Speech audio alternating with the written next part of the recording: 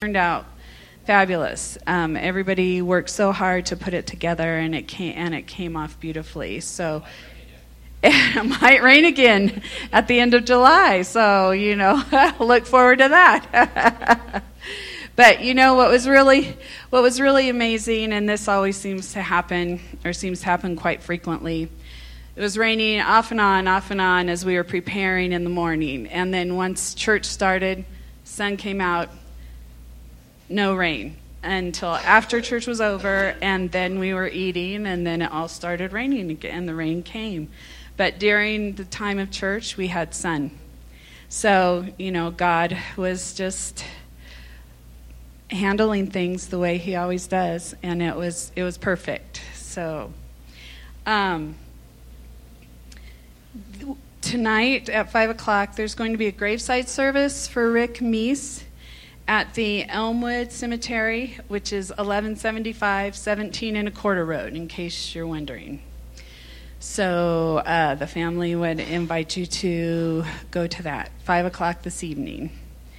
And I think that is everything. Kids can go to class, and everything's wonderful. It's good to see all your faces here, and we just are going to hear a great word from Pastor Phil, and let's pray. Heavenly Father, I just thank you for this time that we have together. Thank you for loving us, and we just thank you for all that you've done for us, and we thank you for the gift of our church, Lord, and the people here, and the love that we all have for you, and that we come together and worship and learn and listen and love on each other. And Lord, I just thank you for that. In Jesus' name we pray. Amen. I did forget to mention the little handy-dandy tear-off tab on the bulletin. If you have a prayer request, you can write it on this. Drop it in the little black box in the back. Or if you have tithes and offerings, little black box. It's a very fabulous, multi-purpose black box. So, and if you want to communicate with leadership in any other way, you can also write a note on the little handy-dandy tear-off and drop it in the black box. All right. Thanks, guys.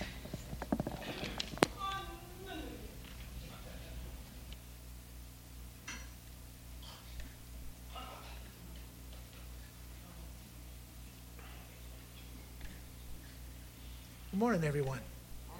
How's everybody? Have an okay week, everybody?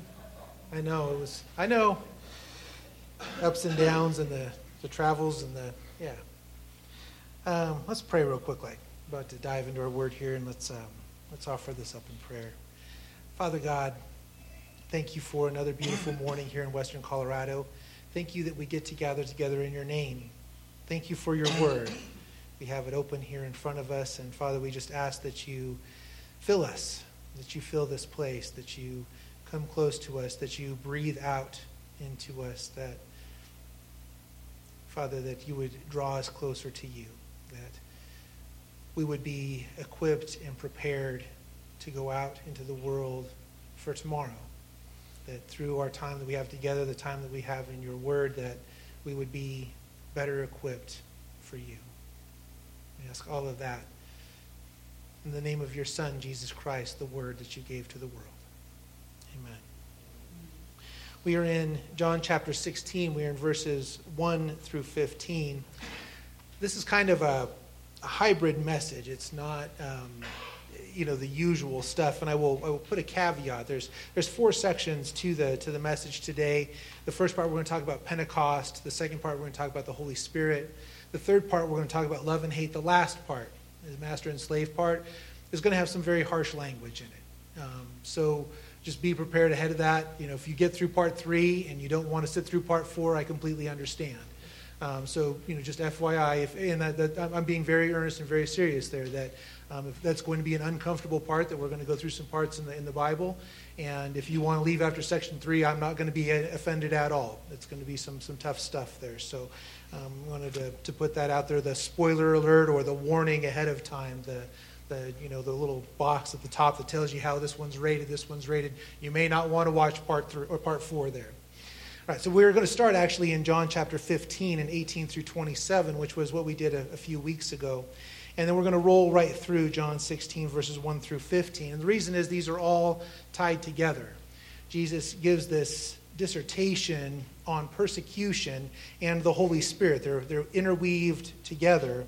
So we're going to start, like I say, with John chapter 15, 18 through 27, and roll right through our verse through this week, which is 16, 1 through 15. It says, "If the world hates you, keep in mind that it hated me first.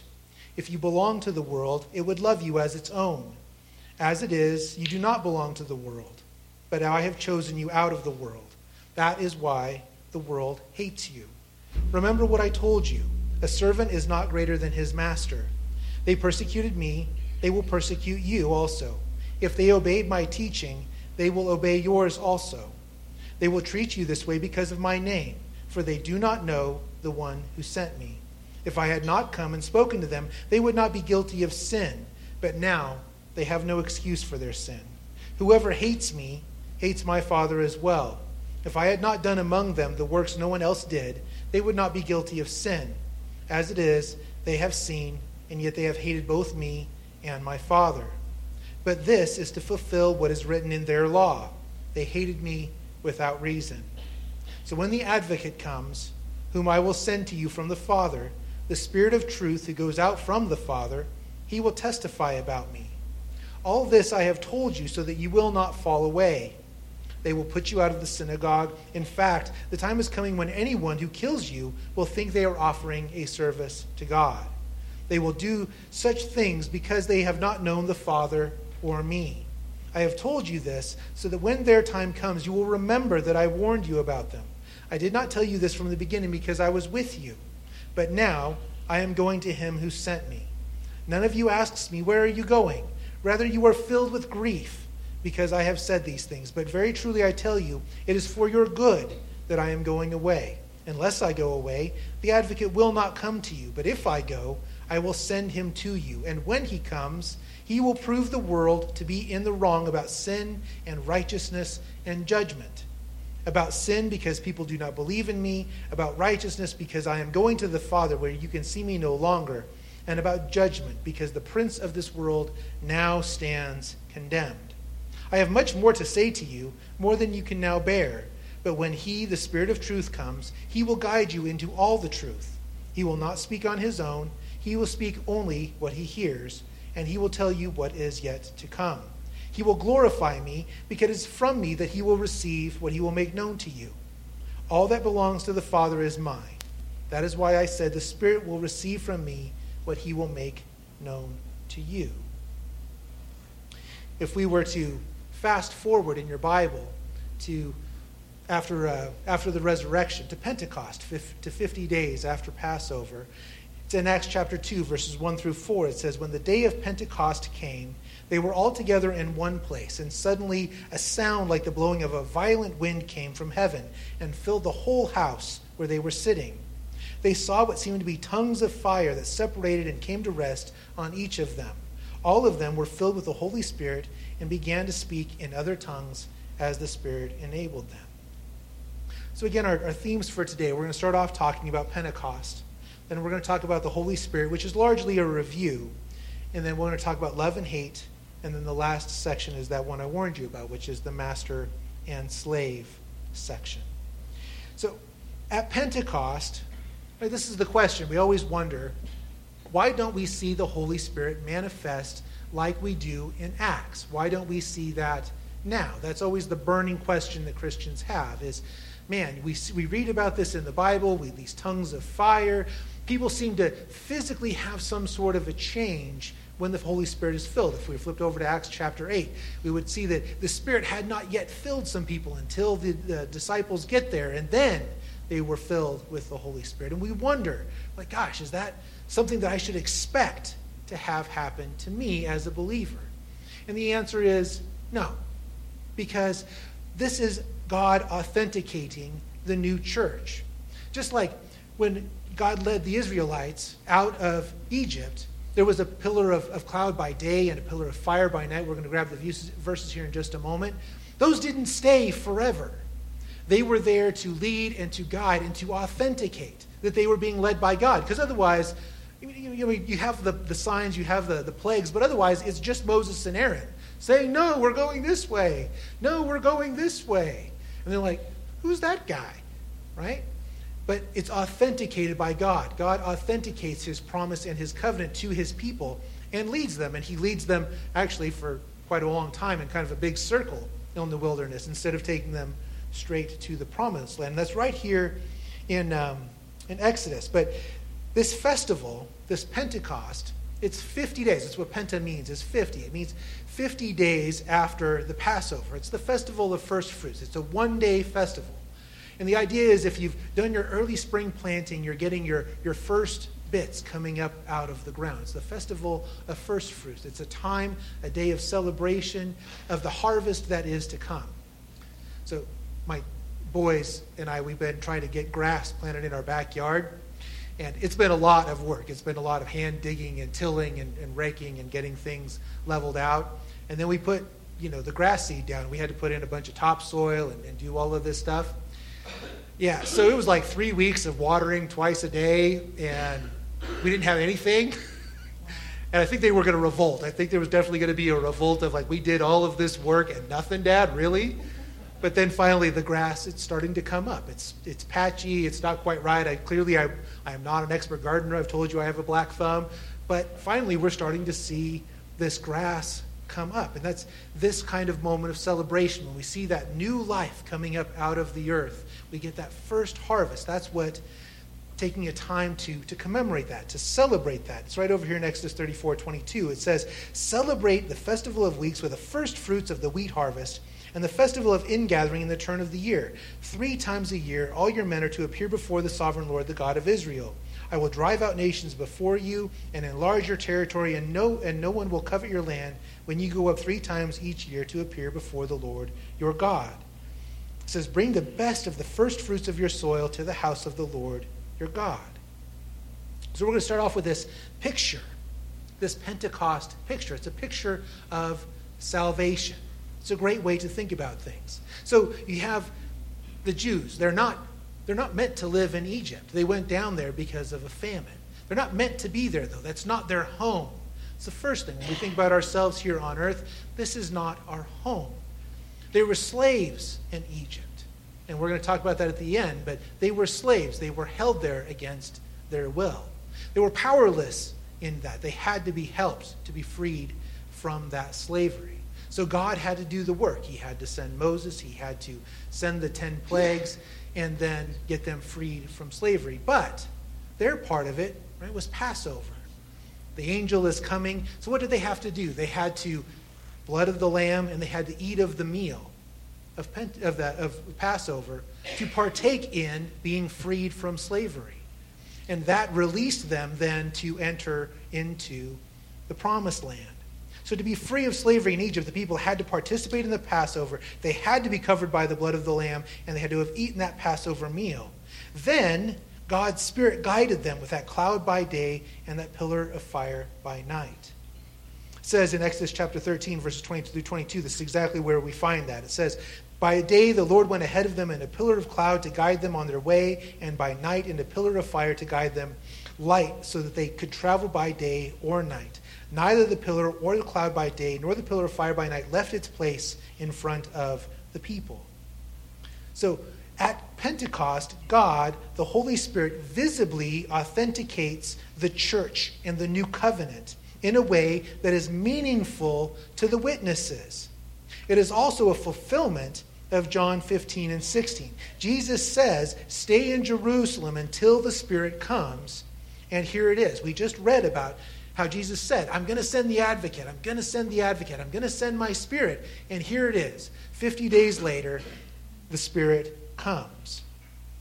So for us to be delivered from our bondage to sin, to be delivered from our slavery to sin, we must be covered by the blood of the Lamb, the blood of Christ. We must partake of the sacred meal, the blood of Christ and the body of Christ. And when we take communion, we remember, we celebrate the Last Supper, and we proclaim the new covenant, the new promise. Christ's body broken for us and Christ's blood shed for us. It's in John chapter 6, 48 through 58. It says, I am the bread of life. Jesus says, I am the bread of life. Your ancestors ate the manna in the wilderness, yet they died. But here is the bread that comes down from heaven, which anyone may eat and not die. He says, I am the living bread that came down from heaven. Whoever eats this bread will live forever. This bread is my flesh, which I will give for the life of the world. Then the Jews began to argue sharply among themselves, how can this man give us his flesh to eat? And Jesus said to them, very truly I tell you, unless you eat of the flesh of the Son of Man and drink his blood, you have no life in you.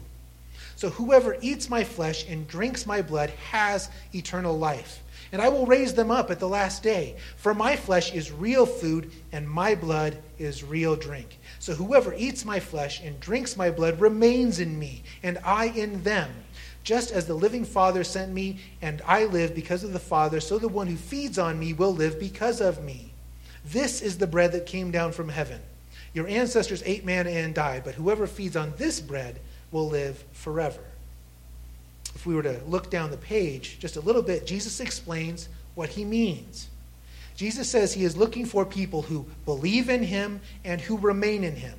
That's what he says, is whoever abides in me, whoever remains in me, whoever perseveres in me, whoever believes in me and whoever perseveres in me is partaking of the blood and the flesh of Christ. When we believe and when we live in Christ, when we continue to live in Christ, we eat of his flesh and drink of his blood. And he says we must do that.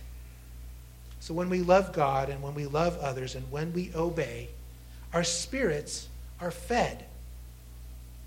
Our mission, our fellowship, our time in the Bible, our communion, our prayer, all of those are spirit-nourishing activities. They are outward signs of what is in our hearts. Those external activities should be the fruits of the love for God in our hearts. Now be sure there are malnourished Christians, people who confess Christ but do not love and do not obey. There are also false Christians, people who participate in mission and fellowship and Bible study and communion and prayer, but they do not have a love for God in their hearts. But this is the picture of Pentecost, the Holy Spirit consecrating and proclaiming this new church. So let's talk a minute about the Holy Spirit. And like I said, this is largely a review. We won't spend a whole lot of time on this. But the Holy Spirit is invisible.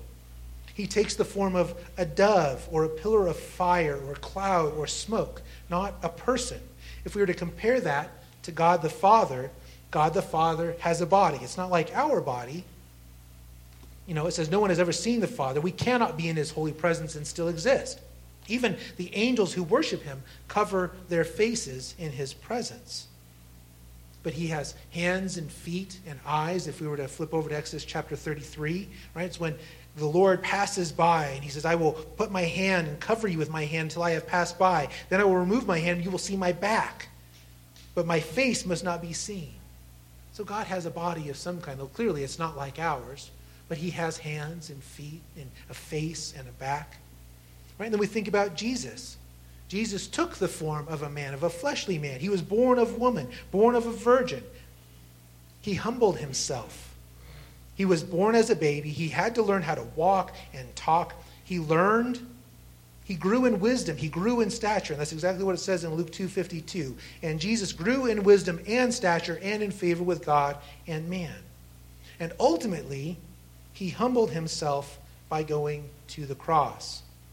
Philippians 2:8 says, in your relationships with one another, have the same mindset as Christ Jesus, who, being in very nature God, for anyone who says that Jesus isn't God, I show you Philippians chapter 2, verse 6. It says, who being in very nature God, did not consider equality with God something to be used to his own advantage. Rather, he made himself nothing by taking the very nature of a servant. We're going to argue over that word in just a little bit, being made in human likeness. And being found in appearance as a man, he humbled himself by becoming obedient to death, even death on a cross. See, in verse 7, that by taking the very nature of a servant, scratch that word out and put the word slave there. Scratch that out. Put slave there. He lived a perfect, sinless life and then died the death we deserved so that we could have this conversation today, so that we could have redemption. The Holy Spirit does not have a body and only speaks the words that are given to him by the Father and the Son.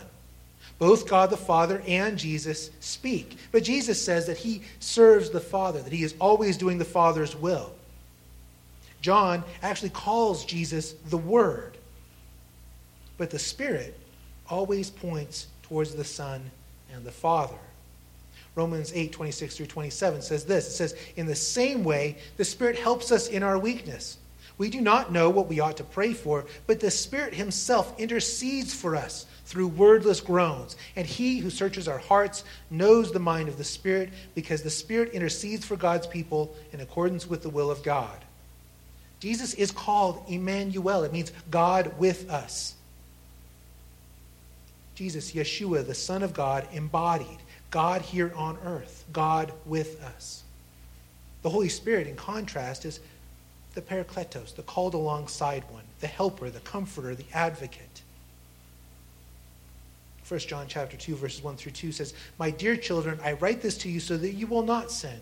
But if anybody does sin, we have an advocate with the Father, Jesus Christ, the righteous one. He is the atoning sacrifice for our sins, and not only for ours, but also for the sins of the whole world."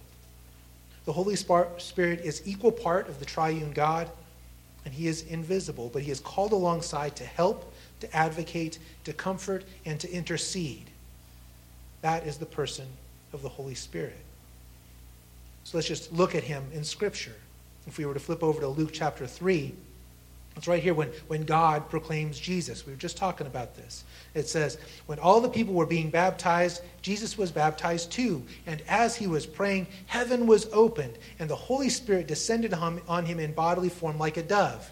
And a voice came from heaven saying, 'You are my Son, whom I love. With you I am well pleased.'" Two witnesses testifying that Jesus is the Messiah, that Jesus is the Son of God. We just read Acts chapter 2, verses 1-4, when the Holy Spirit came as a fire. And then we talked about Acts chapter 8, when the disciples came, the Holy Spirit had not yet come on them. They had simply been baptized in the name of the Lord Jesus. Then Peter and John placed their hands on them, and they received the Holy Spirit. Descends like a dove, wind, tongues of fire. Helper and advocate, publicly announcing the will of God. Publicly announcing Jesus as the Messiah. Publicly announcing the new covenant, the new church. And God is speaking to these people in a way that is meaningful to them. They're all Jews that are there. So when this pillar of fire comes, they go, "Oh yeah, I remember. We were led by God in the form of a pillar of fire. And now look, these people that are proclaiming that Jesus is the Messiah, they have the exact same thing." God is saying, look, follow these people. They represent me in this desert, just like I led you out of the wilderness. This is how God verifies, authenticates the church in the Gentile world. The Holy Spirit helps plant the new church, comes alongside the church to build and sustain the church as it grows.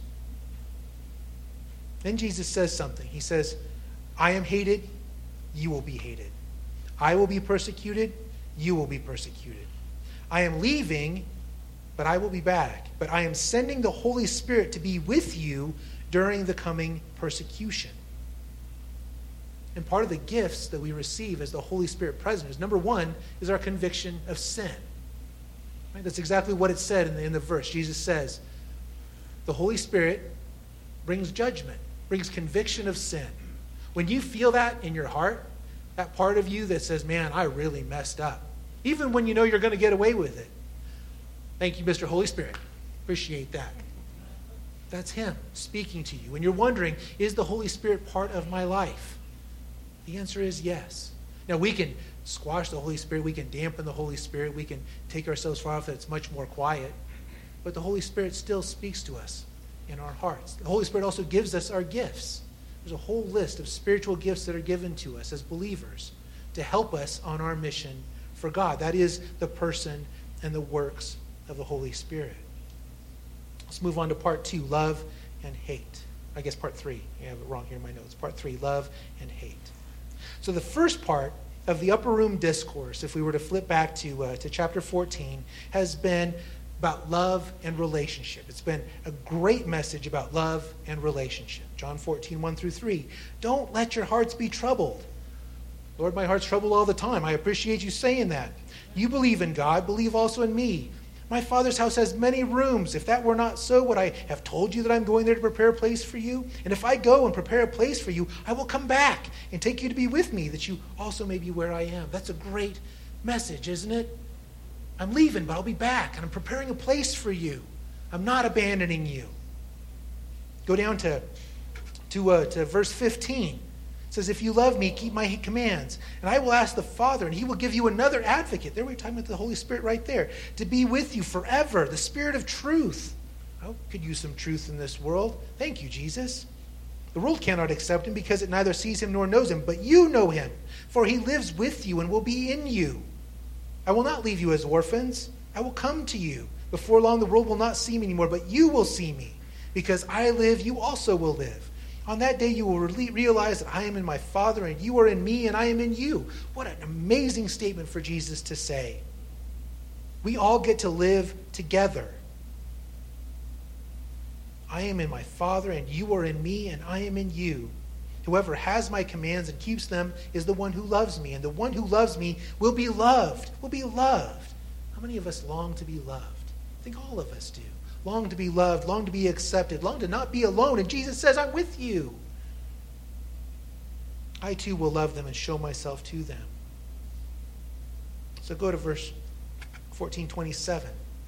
We should have this on one of those rustic signs. Maybe we could find it at Hobby Lobby. Maybe on our coffee mugs. It says, peace I leave with you. My peace I give you. I do not give to you as the world gives. Do not let your hearts be troubled, and do not be afraid. Thank you, Lord. Thank you for that, because I tell you, I'm scared a lot. I appreciate you letting me know that I don't have to be afraid. Speaking of which, what's the cure for fear? What is it? It's right here in your Bible. It says love, right? Love. Love is the cure for fear. Love casts out fear. If we're afraid, we need a little bit more love. That's what we need to ask for. In times of fear, we need to ask for love. It says, don't be troubled. I love you. I will be with you. I will send the Holy Spirit to be with you. I have my peace with you. 15:9. As the Father has loved me, so have I loved you. Now remain in my love. If you keep my commands, you will remain in my love, just as I have kept my Father's commands and remain in his love. I have told you this so that my joy may be in you, and that your joy may be complete. My command is this: love each other as I have loved you. And greater love has no one than this, to lay down one's life for one's friends. Love, love, love, love, love. Love, joy, peace. Love, joy, peace. Then we get to verse 18. It says, if the world hates you, keep in mind that it hated me first. Could we not go back to the love part, Jesus? I like that part. I like the love, joy, peace part. I like that part. I liked the living together part. What's this? He says, no, I'm hated and you will be hated. If you belong to the world, it would love you as your own. Wait a minute. If I'm finding love and appreciation in the world, it means I'm not with you. As it is, you do not belong to the world, but I have chosen you out of the world. That is why the world hates you. See, we can be loved by the world and hated by God. Right? That's Proverbs chapter 6, verse 16 through 19. This is strong language.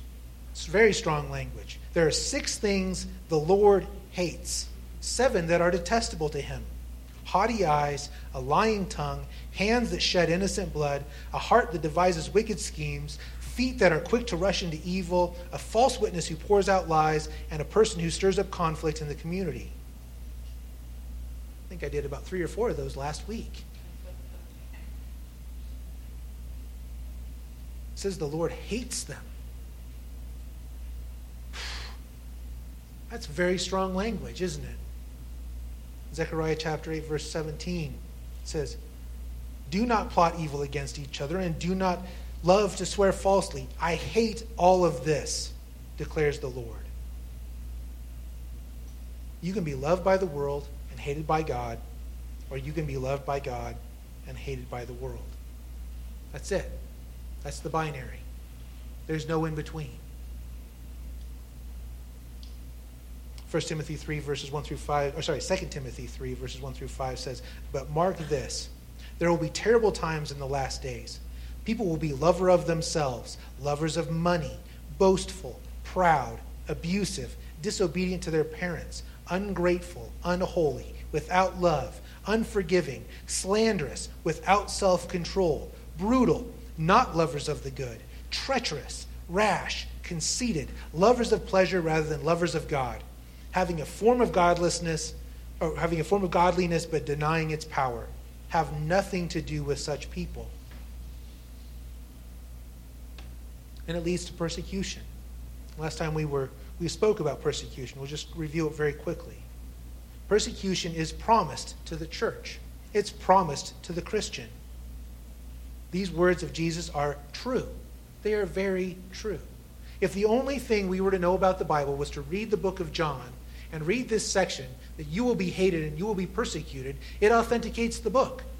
If you're like, gosh, I don't know about this thing. Is this really true? This is true. John the Baptist was beheaded. Peter, James, and Andrew were crucified. Bartholomew was whipped and then crucified. James, son of Zebedee, was beheaded. Mark was dragged through the streets of Alexandria until he was dead. James, the half-brother of Jesus, was stoned by order of the Jewish Sanhedrin. Philip was stoned to death. Stephen was stoned to death. Matthew, Simon the Zealot, Thaddeus, and Timothy were all martyred, and Paul had his head chopped off. Nicodemus was the teacher of Israel. He was kicked out of the synagogue, had everything taken from him, was left destitute outside the walls of Jerusalem, and was probably beaten to death by a mob. Every day, 10 to 14 people are killed in the name of Christ, depending on which source you look at. Those are people that we record that were killed because they were Christians. Look around. Our church would be wiped out in a week. Every man, woman, and child here would be gone in 1 week if that persecution came to us. If what was happening in the larger world came here, we wouldn't last 7 days. And quite frankly, most of the churches in America would. The average church in America is 70 people. 1 church a week killed because they are Christian. We should expect persecution, and the fear of persecution should not change how we live. I was reading, there's several pastors in Canada who are facing years in prison for holding services during the lockdowns. There's one guy, he was in the news a few weeks ago. He's a Polish refugee. He's now a pastor in a church, and he recently was rearrested because when they had the trucker protest, he went out to tell those guys, don't be violent. He went out, the recording's there saying, hey, yes, you guys can protest, but no violence, is what he was telling them. He was arrested. He's facing 4 years in prison. He's been arrested 5 times in the last 2 years. This is a quote from an article. It says, Pawlowski was taken to Calgary Remand Center where he alleges he was treated poorly. He said he was placed for a time in a small metal cage, not given water, and deprived of both his glasses and a Bible for several days. Claimed he was strip searched repeatedly. He spent many hours in solitary confinement and was made to sleep on cold concrete. That's in Canada today. That's not 100 years ago or thousands of miles away. That's just about 8 hours north of here. John chapter 16, Jesus says, there's a reason why I'm telling you this. I'm telling you this for a reason. All this I have told you so that you will not fall away. They will put you out of the synagogue. In fact, the time is coming when anyone who kills you will think they are offering a service to God. They will do such things because they have not known the Father or me. I have told you this so that when their time comes, you will remember that I warned you about them. I did not tell you this from the beginning because you can bear. He will glorify me because it is from me that he will receive what he will make known to you. All that belongs to the Father is mine. That is why I said the Spirit through the Word who is Christ. And we are guided by the Holy Spirit. But the takeaway is this. We cannot love life so much, or the world so much, or the things of the world so much, that it creates a barrier between God and us. John 12:25 says exactly this. Anyone who loves their life will lose it, while anyone who hates their life in this world will keep it for eternal life. That's it. All right, so we've talked about Pentecost, we've talked about the Holy Spirit, and we've talked about love and hate. We get to this last part. We'll pause for a minute. Seriously, this is not going to be pleasant, so if you guys want to go, you can get to lunch early. There's like 5 places within walking distance right now. Well, 4 now. Sorry, the 4th one place closed. We seem to do that. We seem to lose restaurants. I don't know. We'll see who comes next. No? No takers? All right. So we're going to talk about master and slave. And like I said, I have a warning for you. The following words will be harsh. There are going to be some brutal imagery in here. And I've only heard one message like this in church, and not in a church that I attended, but I doubt that you guys have heard this either. These are biblical words, but they are not language we are comfortable with in America. So we're going to talk about master and slave. There are some tough truths about the Bible. Some tough truths. God does not ever outright condemn slavery in the Bible. He doesn't. He doesn't do it. If you were to flip over to Matthew chapter 22, verses 36 through 40, Jesus tells us how we're supposed to treat each other. He says, man, you're supposed to love me above all, and then love each other as you love yourselves. These are the greatest commands. It says, love the Lord your God with all your heart, with all your soul, with all your mind. This is the first and the greatest commandment. And the second is like it. Love your neighbor as yourself. All the law and the prophets hang on these 2 commands. And the thing is, we read that, and then we want God to continue. There are some things that we want to be in the Bible that aren't there. We would really like the Bible to condemn despotism or monarchy, especially sitting here as Americans. We would love for the Declaration of Independence and the Constitution to be canonized as Scripture, wouldn't we? But they're not. They are not in here. So when we read the story of Exodus, when we want Pharaoh to be punished. We want him to be punished for being a pagan dictator. Right? That's what we want. We read about him. Well, yeah, he's a dictator. He has slaves. He's evil. Yeah, he deserves some punishment. You notice that the kingdom of Egypt didn't die? That didn't happen. You have to think that if Pharaoh had yielded right away and let the people of Abraham go, nothing would have changed in Egypt. Nothing. It would have continued on exactly as it was. And really, things continued on after the Jews left. If you go to the Wall of Seti II in the Temple of Karnak in Luxor in Egypt, it shows the rebellion of the Shasu.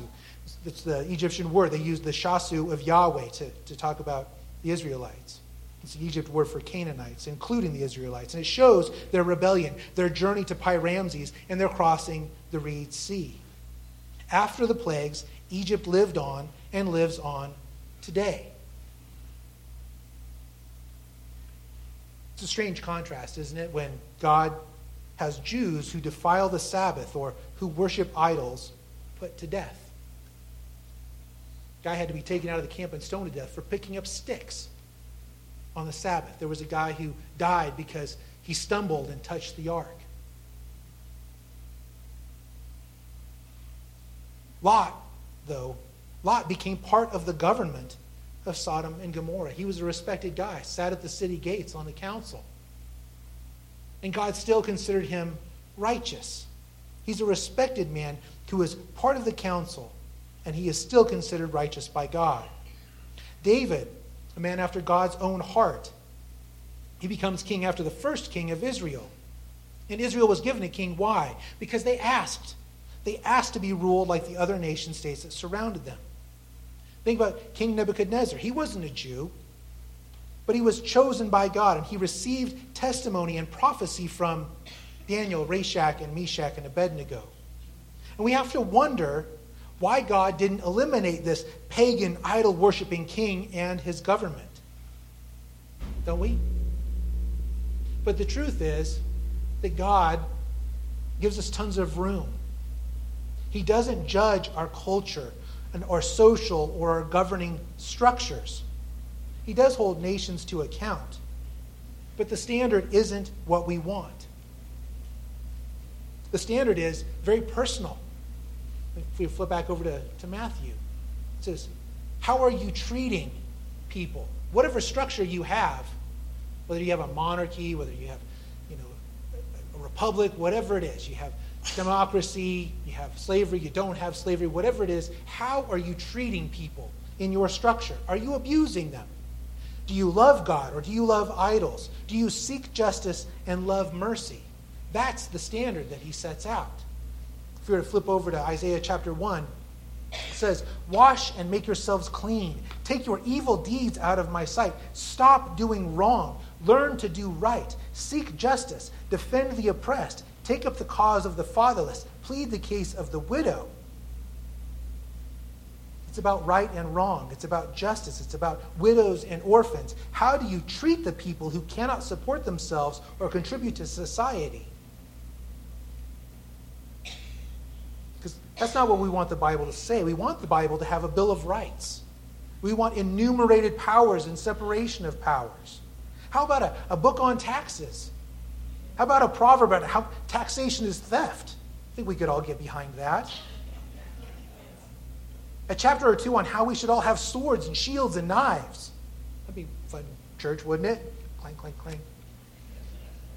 Instead, Jesus tells a Roman centurion that he has the greatest faith, not only in all Jerusalem, but in all Israel.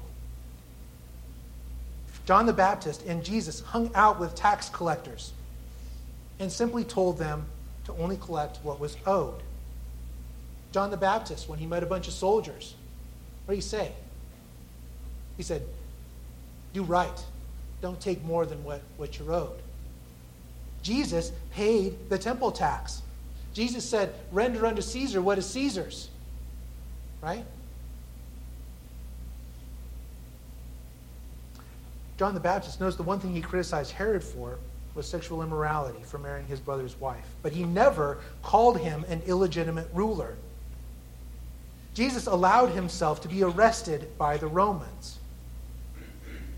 So then we get to this part for today. See, in our culture, the idea of owning another human being is repulsive. We reject that idea in our lives, in our homes, and in our history. And right now, we are tearing down statues of our founding fathers. Why? Because they were slave owners.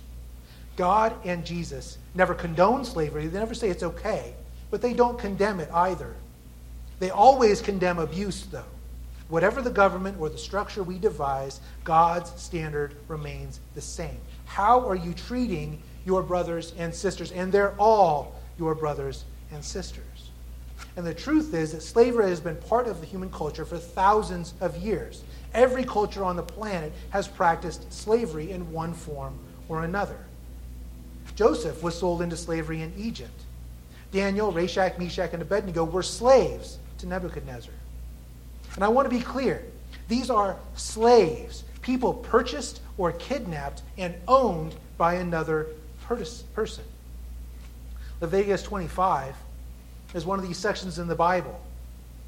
The section starts with a reminder of how the Egyptians treated them while they were slaves in Egypt. It says, remember God, remember you were slaves in Egypt. Then it goes on. It says, if any of your fellow Israelites become poor and sell themselves to you, sell themselves to you, do not make them work as slaves. They are to be treated as hired workers or temporary residents among you. They are to work for you until the year of Jubilee. Then they and their children will be released, and they will go back to their own clans and the property of their ancestors. Then it says, your male and female slaves are to come from the nations around you. From you may buy slaves. You may also buy some of the temporary residents living among you and members of their clans born in your country, and they will become your property. You can bequeath them to your children as inherited property, and you can make them slaves for life, but you must not rule over your fellow Israelites ruthlessly. We still follow that pattern for our bankruptcy laws, by the way. See, they didn't have banks at this time. So if you had to borrow money, you would go and borrow from a person, a wealthy person. And if you couldn't pay it back, you were indentured to them. You became a slave to them until the next year of Jubilee for 7 years. And if you wanted to stay, if you decided to stay as a slave, you would take your ear and you would nail it, put a hole in it. And that would be an indicator to everyone that you had chosen to remain as a servant. And Leviticus lays out the terms for that slavery. If you were to flip over and read the section over in Exodus, it even goes further and it says, hey, if while you're a slave, if you bring your wife and your children with you, then those go with you. But if while you're a slave you attain a wife and children and all of that while you're a slave, then it's up to your master whether or not they go with you or not. There's a section in Exodus that bans slave trading. If you kidnap or someone and you sell them into slavery, you are to be put to death. That's Exodus 21:16. It's uncomfortable, isn't it, to talk about people owning other people? It's very uncomfortable. But that Roman centurion, that guy that Jesus commands as having the greatest faith, is a slave owner. See, this is something that's happened. It happened about in the 1300s in our Bibles, because indentured servitude was the most common thing. So the translators started translating the word slave to the word servant. So when you read through your Bible, you're going to see slave sometimes, but most of the time you're going to see servant. It's a much more comfortable word. So if we go to chapter 8, verses 5 through 13, it says, when Jesus had entered Capernaum, a centurion came to him asking to help. And Lord, he said, my servant. That's not the word servant. It's the word slave. My slave lies at home paralyzed, suffering terribly. And Jesus said to him, shall I come and heal him? And the centurion replied, Lord, I do not deserve to have you come under my roof, but just say the word and my slave will be healed. For I myself am a man under authority with soldiers under me. I tell this one, go, and he goes, and that one, come, and he comes. And I say to my slave, do this, and he does it. And when Jesus heard this, he was amazed and said to those following, truly I tell you, I have not found anyone in Israel with such great faith. I say to you that many will come from east and west and will take their place at the feast with Abraham, Isaac, and Jacob in the kingdom of heaven. But the subjects of the kingdom will be thrown outside into the darkness, where they will be weeping and gnashing of teeth. Then Jesus said to the centurion, go and let it be done just as you believed it would. And his slave was healed at that moment. That word is doulos in the Greek. It means slave. Your translation says servant, and it was translated that way, like I say, back in the 1300s. But that word is slave. It's 126 times in 118 verses in the New Testament, the word doulos appears. The other word is kurios. Means master or Lord. The definition is he to whom a person or thing belongs, about which he has power of deciding, master, Lord, the possessor and disposer of a thing, owner, doulos and kurios.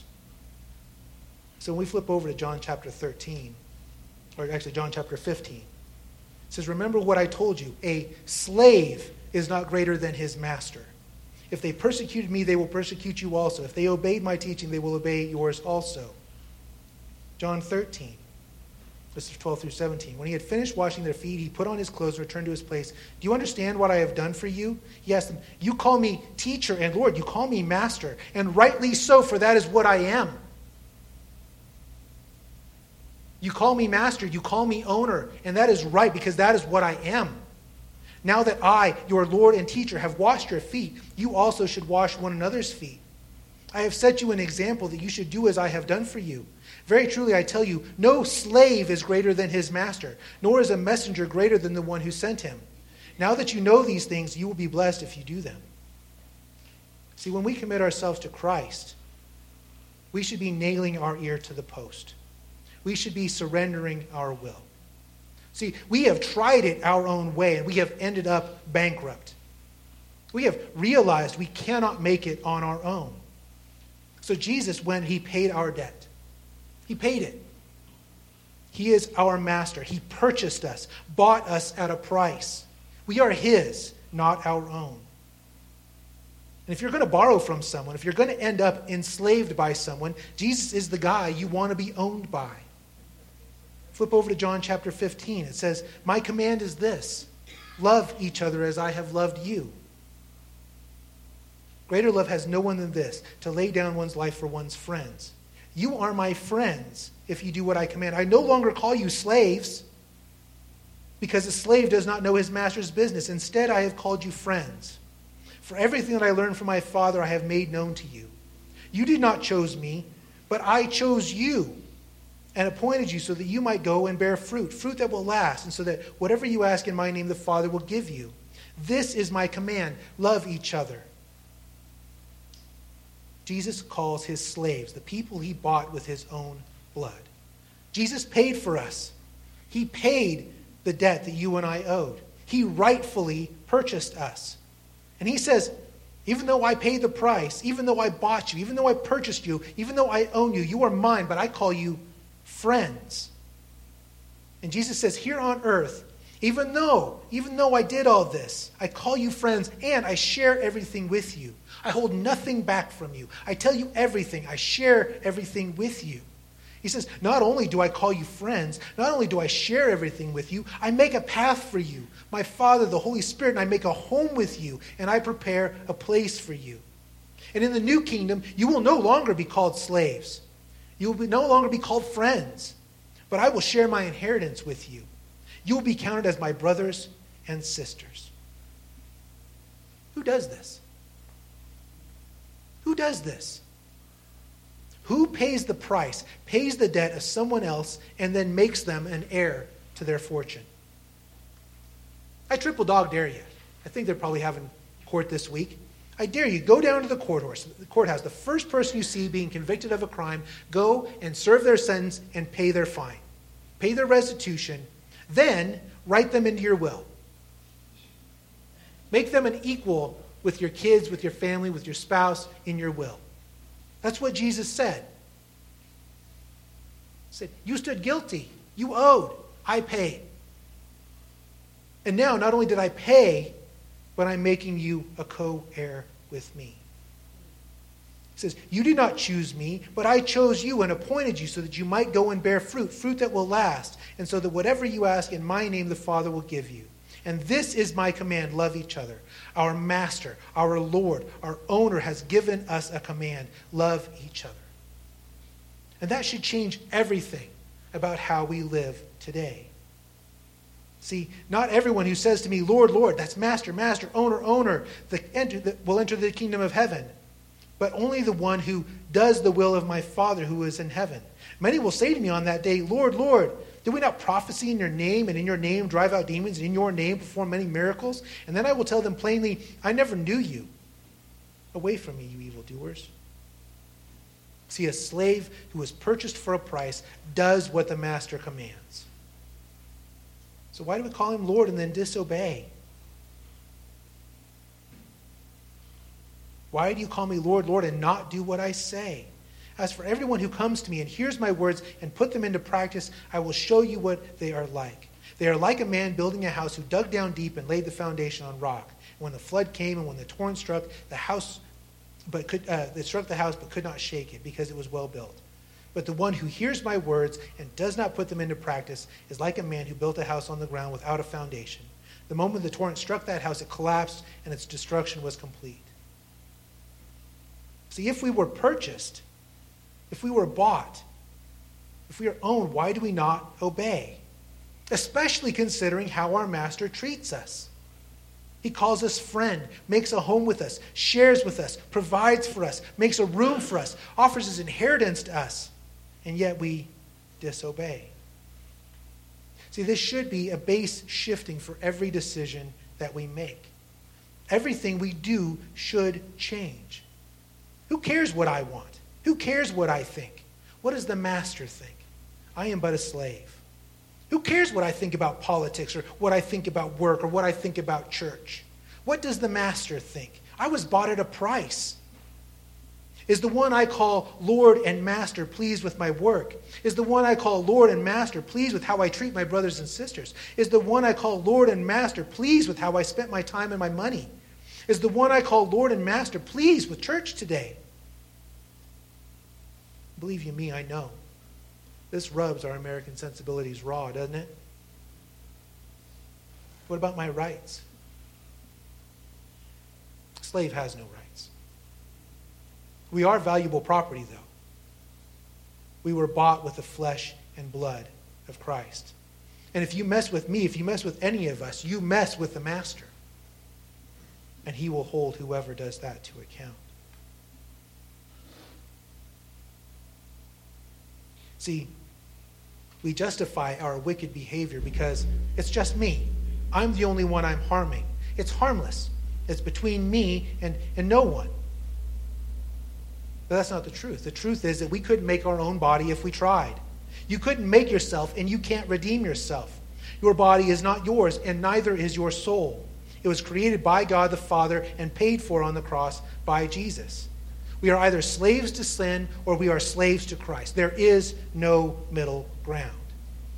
It's Romans chapter 6, verse 15 through 23. This is, what then? Shall we sin because we are not under the law but under grace? By no means. Don't you know that when you offer yourselves to someone as obedient slaves, you are slaves of the one you obey, whether you are slaves to sin, which leads to death, or to obedience, which leads to righteousness? But thanks be to God that though you used to be slaves to sin, you have come to obey from your heart the pattern of teaching that has now claimed your allegiance.